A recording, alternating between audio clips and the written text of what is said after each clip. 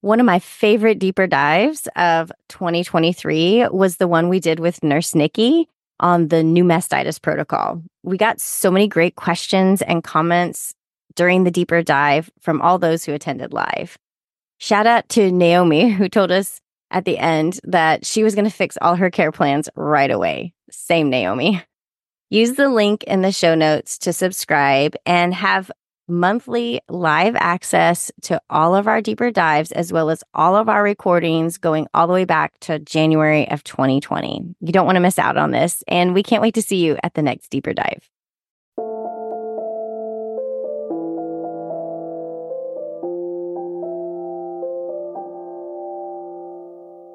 I'm Annie. And I'm Leah. And this is Lactation Business Coaching with Annie and Leah, where we talk about the smart way to create a compassionate and professional private practice. Let's dive in. Hello there, Annie. Hey there, Leah. How's it going? It's going pretty good. How about you? I'm good. I'm excited for our topic today, follow-up strategies, which is something that is an endless source of stress for my poor brain because I never feel like I'm doing it right. How about you? Well, yeah, I'm going to join your club. I think there's so many different approaches. And I think that's what kind of makes it challenging is that there's, and we'll put it out there right here in the beginning, there's no one right way to do your follow-up strategies, but there are some things that we really want to consider because no matter what, the families you work with need to have the information about how your follow-up strategies or your follow-up is going to happen right from the get-go. And I think that's such an important aspect of, there's no right way to do it, but there's a right way to keep your clients informed about what you do offer as follow-up, which helps both the client and you in the long run. So I don't know. How do you feel about follow-up? What do you see as, okay, this is my visit and this is my follow-up? What do you think about that when you think follow-up?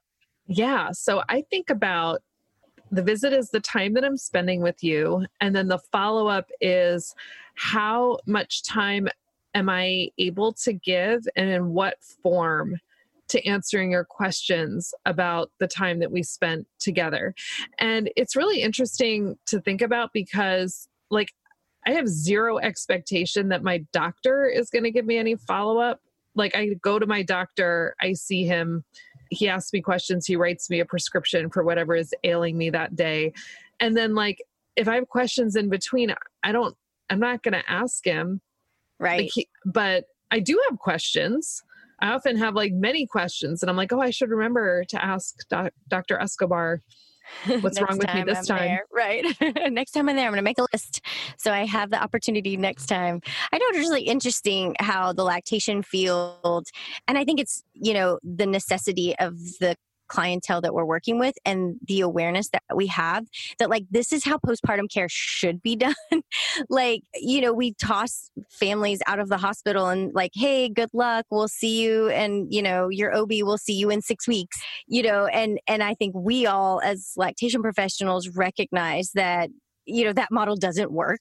So us running in, doing one lactation visit and being okay, we'll see you at 2 months for your return to work visit. That doesn't work. We know that they need more, but finding a healthy balance for both the client and for us as providers, it can be, I think, where the biggest challenge comes in because, it really, I know we've probably, every single person who's listening to this right now, if you've even worked with one client, can say that it was hard to find the right balance there because, we want to help. We're in a helping profession. The clients want help, so they're motivated to reach out.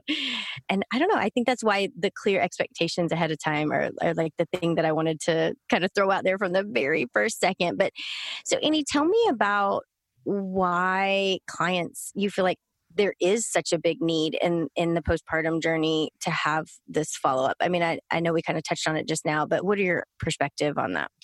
I think it's really what you said is that there's a need for it. And I think any of us who, you don't have to have had your own babies to see and understand and believe how hard it is for new families. So Leah and I are both in the United States, where it's terrible here. It's just terrible to have a baby because many of us, many of our families are not, they don't have other family members around. They're not living in community with other people. And it's something that I say all the time to my clients is that we are not supposed to have babies in isolation. And so even pre-COVID, when we could be with other people, I wasn't, at least in New York City, seeing a lot of situations where people were being surrounded by other people that are there to help you. Like Jabina Coleman says, everyone wants to hold the baby, who will hold the mother?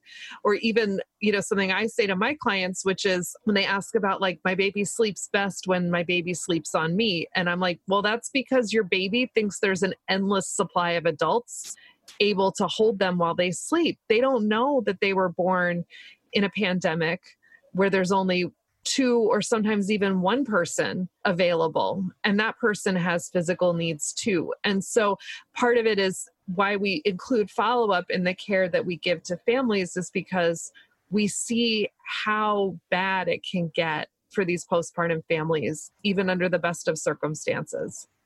Definitely.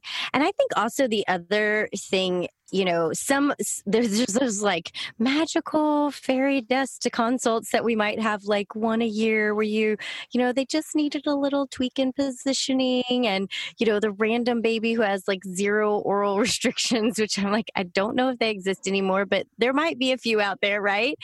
And that has like no dysregulation, is like this, just lovely little one that just needed a little tweak on position, and they go off and they do just fine.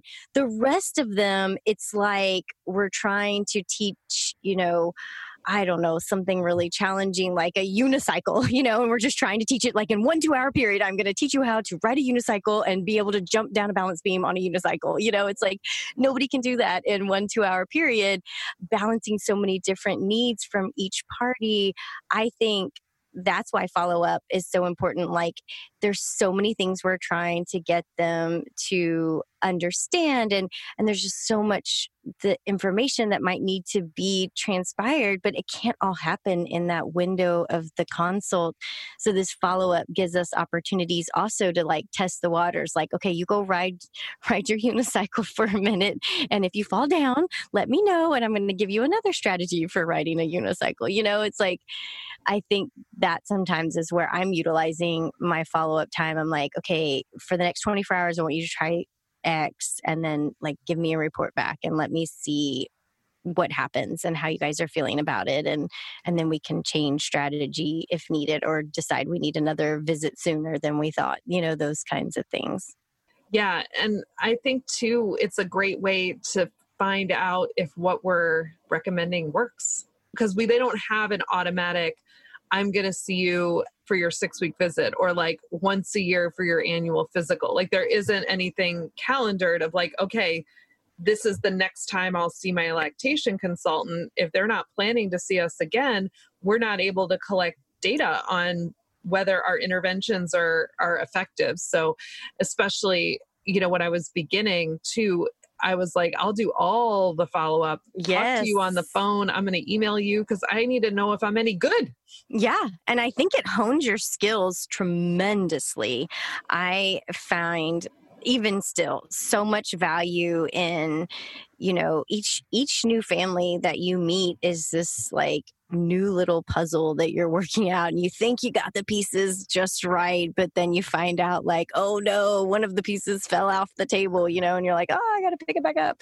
I find it like so helpful for me, especially when I'm trying out new strategies, or, I've come up with a new idea for something they could try. Like getting that feedback is like, it's as much as going to a conference or getting a webinar on a technique. It's like, yeah, you might have the information, but like putting it into practice, it's like as valuable as that to me. And I think we need to be making sure that follow-up is a big part of what we do. Because I do hear a lot of maybe discouragement from families that maybe got like an outpatient visit, or like right before they left the NICU, they, got some information and they kind of sent them on their way, but then it fell apart once they got home. And then they're like, but I had, nowhere to go, and nobody to follow up with me on that. So coming back to like how we implement follow up, or how we kind of communicate that with my families, what strategies have you used, Annie, to set the stage for follow up in your practice right now? And I know it's constantly changing because COVID likes to make it crazy, but what's going on for you? So I really try to minimize how much follow up I'm actually giving between visits. And that's just come from experience and feeling more confident in what I am telling families, also feeling more comfortable saying, and when would you like to see me again? And so that's easy with insurance clients because they are getting coverage and I'm in network. But even for my self-pay clients, really being very clear up front that this work is not a one and done. So I have experimented a lot with pricing as a way to deal with follow-up, if that makes sense, to say, well, how am I going to make it possible for you to see me more than once? How are we going to make this happen? But I also need to make sure that what I'm giving you doesn't make me feel resentful of you. And that's something that happens to me, is that I give too much and then I'm like, but why are you doing this to me? Well, you're doing it to me because I told you you could. And that's how I've run follow-up for a long time. So I really am very, very clear. And my policy is, if you are an insurance client, you do not get follow-up between visits. You get visits. If you want to be able to email me between visits, that costs $25 a week. And then I'm happy to answer your questions between visits. But often what I tell them, I was like, insurance isn't going to pay for that, but they will pay for you to see me again. Let's just book another visit, virtual visits. So, not expecting people to have unlimited or, multiple in-person visits. But with virtuals, I'm like, well, wouldn't you rather have a virtual visit that your insurance is paying for than email me and have to explain it in words and then try to understand the words I'm sending back to you? I don't offer any phone follow-up because I really cannot talk on the phone. It is too hard for me. My brain can't handle it. I need to be able to see your face. And it's very hard to find time for the phone for some reason. I don't know. So my self-pay clients, they do get a week included in their fee where I'm saying, I will answer your questions by email, text, secure message, whatever your preferred method is. And then after that, it's $25 a week, or you book another visit. And I really am clear. People ask me, my follow-up policies are only as good as my implementation of them. So I have to remind myself, when my clients are asking me things that go outside of what I've offered them, to just say, here's how you can get the information that you need from me. And I would say it works for me, in my life and clinically, and in terms of my work-life balance. I would say I have a lot of fear that things are slipping through the cracks because I'm not chasing my clients down to make sure I get, that I'm not the hand-holding IBCLC. So there's a trade-off. It's It works. The things that work really work. But I'm terrified that the things that I'm not doing are they're not good. So Yeah. how do you handle follow-up? I think you're a little different from me. I'm going to take just a minute to tell you about Kathy's upcoming course. It is called Understanding Infant Reflux and Related Conditions in Lactation Practice. Early bird pricing is open now through May 16th, and which is the day, May 16th, when all of the course content is going to open. We've got 6 hours of recorded videos plus an additional 2 SERPs. So that's 8 LSERPs total for self-study work that Kathy is going to be grading and reviewing and giving you feedback on. So Kathy, you put your heart and soul into this course. I know all of the research that you did. What is one of the things that you're most excited about teaching learners in this course? Yeah, maybe we shouldn't pay any attention to occult blood in the stool I've actually had a couple of moms on elimination diet because of a positive occult blood test in perfectly happy, healthy babies. And this makes really no sense at all.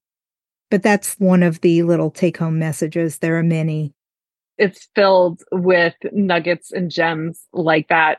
Every second of this training is going to give you things that you're going to be able to use in your private practice. So definitely sign up for that. You'll have, once you're in, you're going to have all the way until May of next year to get through this content because it's stuff that you're going to want to watch and rewatch again. So we're so excited that Kathy put this course together for us.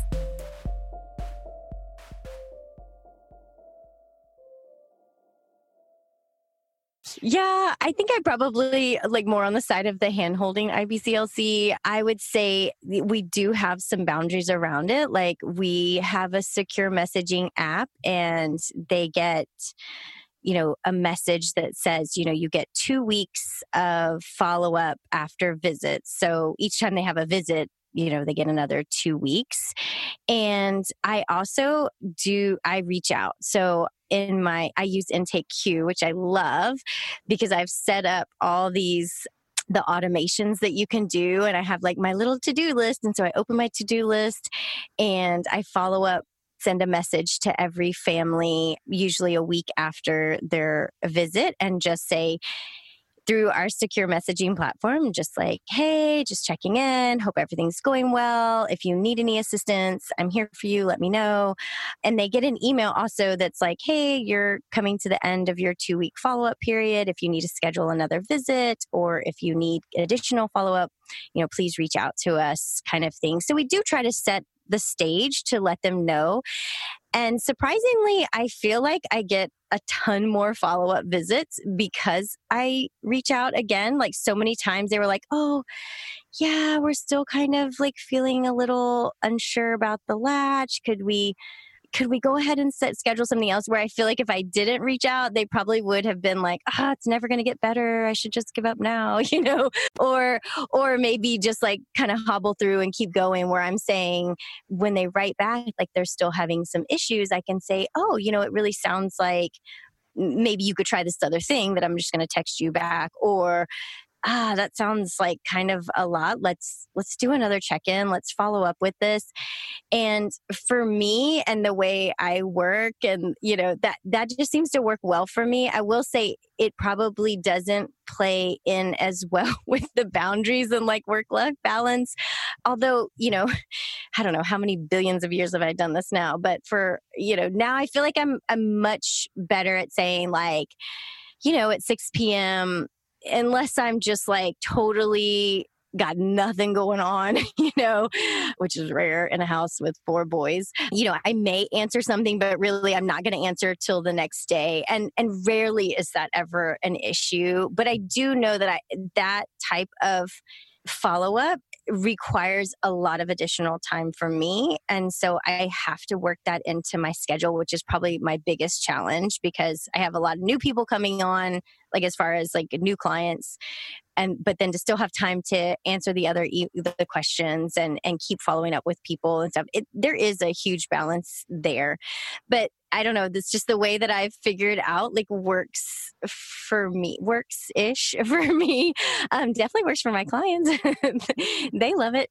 But I feel like it's a good balance so far for me. And I love now that I've figured out some more automations. I used to be like, you were like, a little nervous. Like I'd worry, did I follow with that person? I don't know. I didn't have a good way to remind myself like who has gotten a follow-up, who hasn't.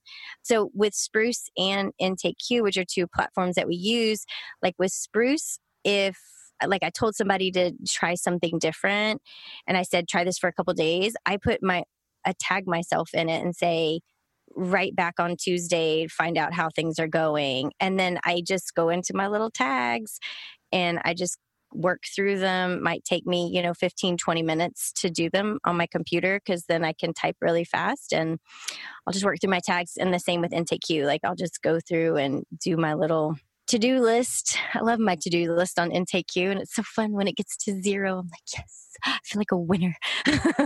Like winning That's a great tip about using the tagging yourself in Spruce. I use Spruce too, and I used it to tag my admin. I've never thought about tagging myself because that little like ping is something. Well, because you have your little pages, like how many times you've been paged. And so at the end of the day, I don't usually like run through everything and like try to find what was, because I have an admin too that's like scheduling visits and everything. So I don't look through scroll through because I get like all freaked out, like, oh, it's too much happening. What's going on? I just go to my pages, and she's paged me on anything new that's come up. And then all my things that I've told myself, like, you need to go back through and answer this call or answer this text message or check back in, are in there. So yeah. So that's how I'm doing it. I don't know. It's probably not like the most work-life balance, but you have to make time. Like if you're doing that kind of strategy, you have to set time aside. I think that's the biggest lesson. And I don't do it perfectly. I'm like epic fail at it, but like in my mind, my goal, I do have some small goals, like from 8 to 8:30 is supposed to be my time to like sit and do it in the morning, but it's not perfect. Yeah. I mean, that's a good example of a boundary, like making your system be your boundary. Like, okay, like I'm going to do this follow-up, but I'm not going to do it just any random time. And I'm going to tell myself I'm not doing it right now. And I think that's really important to have that in place, to say, just because I told my clients that they get this follow-up doesn't mean I have to give it to them the instant that they ask for it. And that's something that when I talk with the, subcontractor who works under me, or when I'm talking with people that I'm giving just advice to about, is that you get a text, you get an email, you get a message, and you have a dopamine hit, and you're like, woo, something new. And you're like, it feels good. And then you're like, I got to do something now. I'm energized, I'm ready to act. And that's definitely like, my brain is very receptive to that dopamine hit. But when you respond really fast, you create an expectation that this is how it's going to go. And so setting a system in place where you're like, I don't do that. My policy is that I respond to texts. At every day at 9:30, I sit down and I go through my list. And then at 9:45, whatever is not done, I look at that at 3:00 or whatever it is. Yeah. Because it's a balance between the being responsive, being available, but not feeding into a sense of urgency or immediacy that can actually make the client's problems worse, or help, prevent them from, the ultimate goal of follow-up is to create this client self-efficacy. And if we're there for them at the drop of a hat, then they're going to need us, and we want them to outgrow their need for us. Yeah. And I like one thing that I've worked on with my Intake Q forms, which is so nice because you can like tweak it all. On my care plan, I have, like our follow-up plan. And so I say, I want, a report back from you on this timeline. So I tell them, I want to hear back from you on, 3 to 5 days or 1 week or whatever. I have like a bunch of different parameters that I have set there. And then like, this is my follow-up timeline. I put it right there. Like, you need another appointment. I recommend another appointment on this timeline.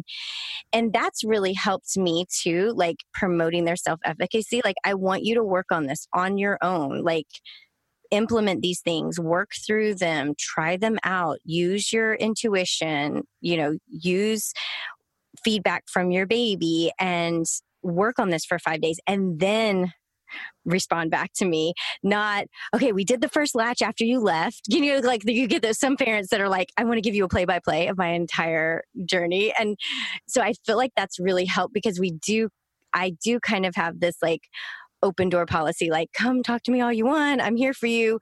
But I do try to set the stage, like this is the expectation. So when I do that, I think it's really helpful because like there are some people that I'm like, in 24 hours, I want to know how many diapers this baby's had, how much volume have you been able to get the baby to take in.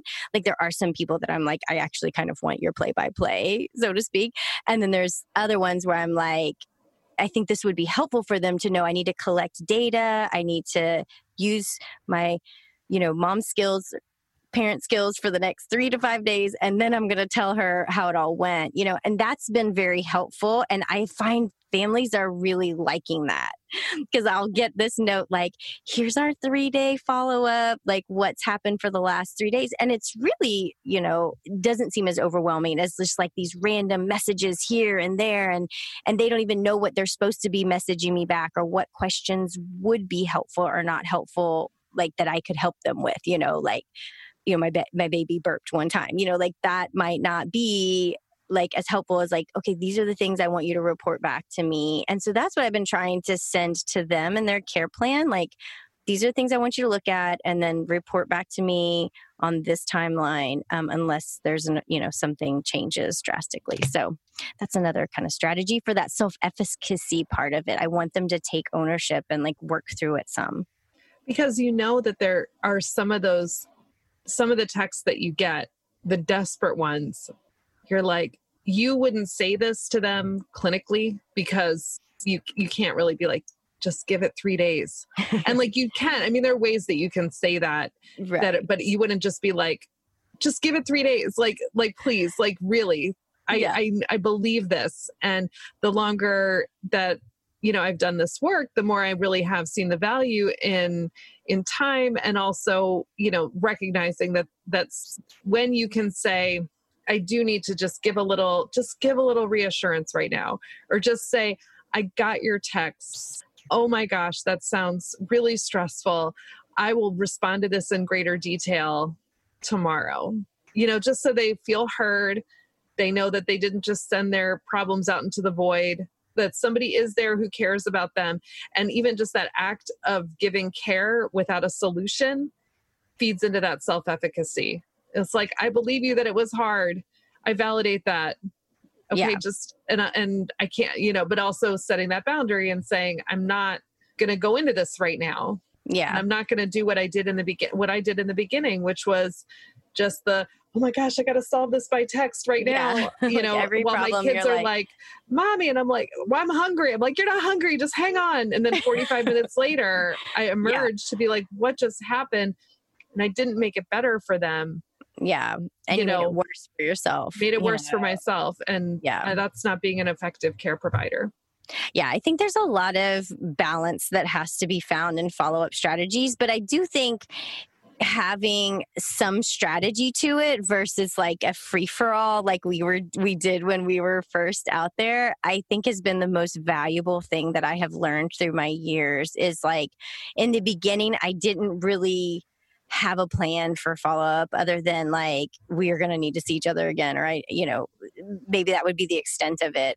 But now, setting the stage and expectations for myself with boundaries and like having a plan, but also for the clients, like I think they take real ownership of their care plan when they know they need to report back on it in a couple of days, and so that we can tweak things, or they can say things are getting better or not, that kind of thing. And that has been so helpful for me to not go down that rabbit hole of like, and I still do. I mean, there's still those texts that just grab at your heartstrings and you're like, okay, the whole world has to stop for a second because I just have to help. I still do it from time to time, but I think that would be the one like most valuable thing, is like a follow-up strategy. I think is so important. And I love all the tips that you have about having some different strategies for different pay, like insurance versus self-pay, because that's a huge barrier.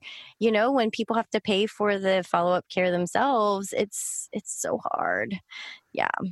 It is hard. And it's balancing it with the compassion, because you're like, I know your insurance probably isn't going to reimburse you, but I also, that's not my problem to solve as an individual person, because that's like a systemic problem. And so just, do your best to have good boundaries, because good boundaries are good for your clients.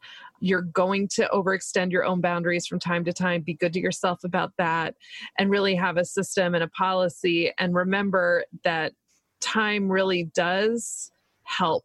and that are, and have a, communicating to your clients that you have a belief in them and in their babies, that they do have what it takes to meet this challenge, that you're here for it and you're there to be their guide and their encourager, and you've got all these skills to help them. But at the end of the day, it's their life, it's their baby, and you believe that they can get where they want to go. Yeah.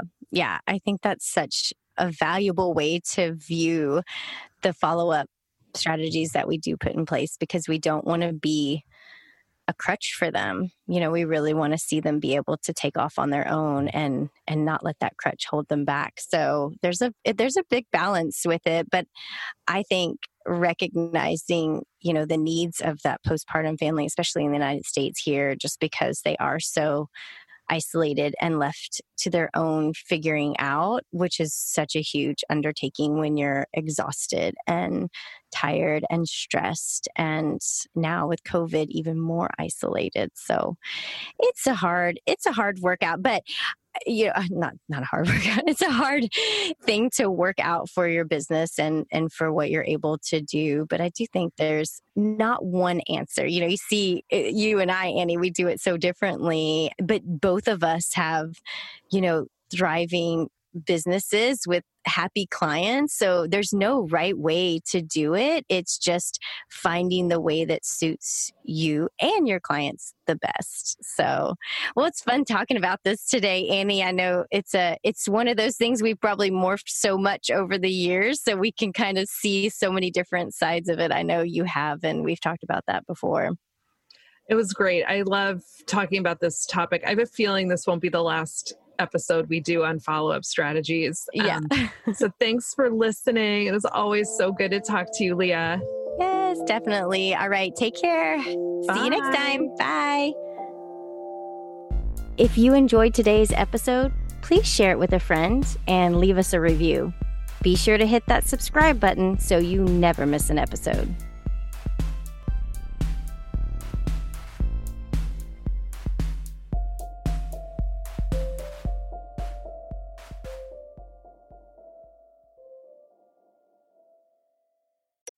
Did you know that for just $15 a month, you can join our live deeper dives and also get all of our recordings back through January of 2020?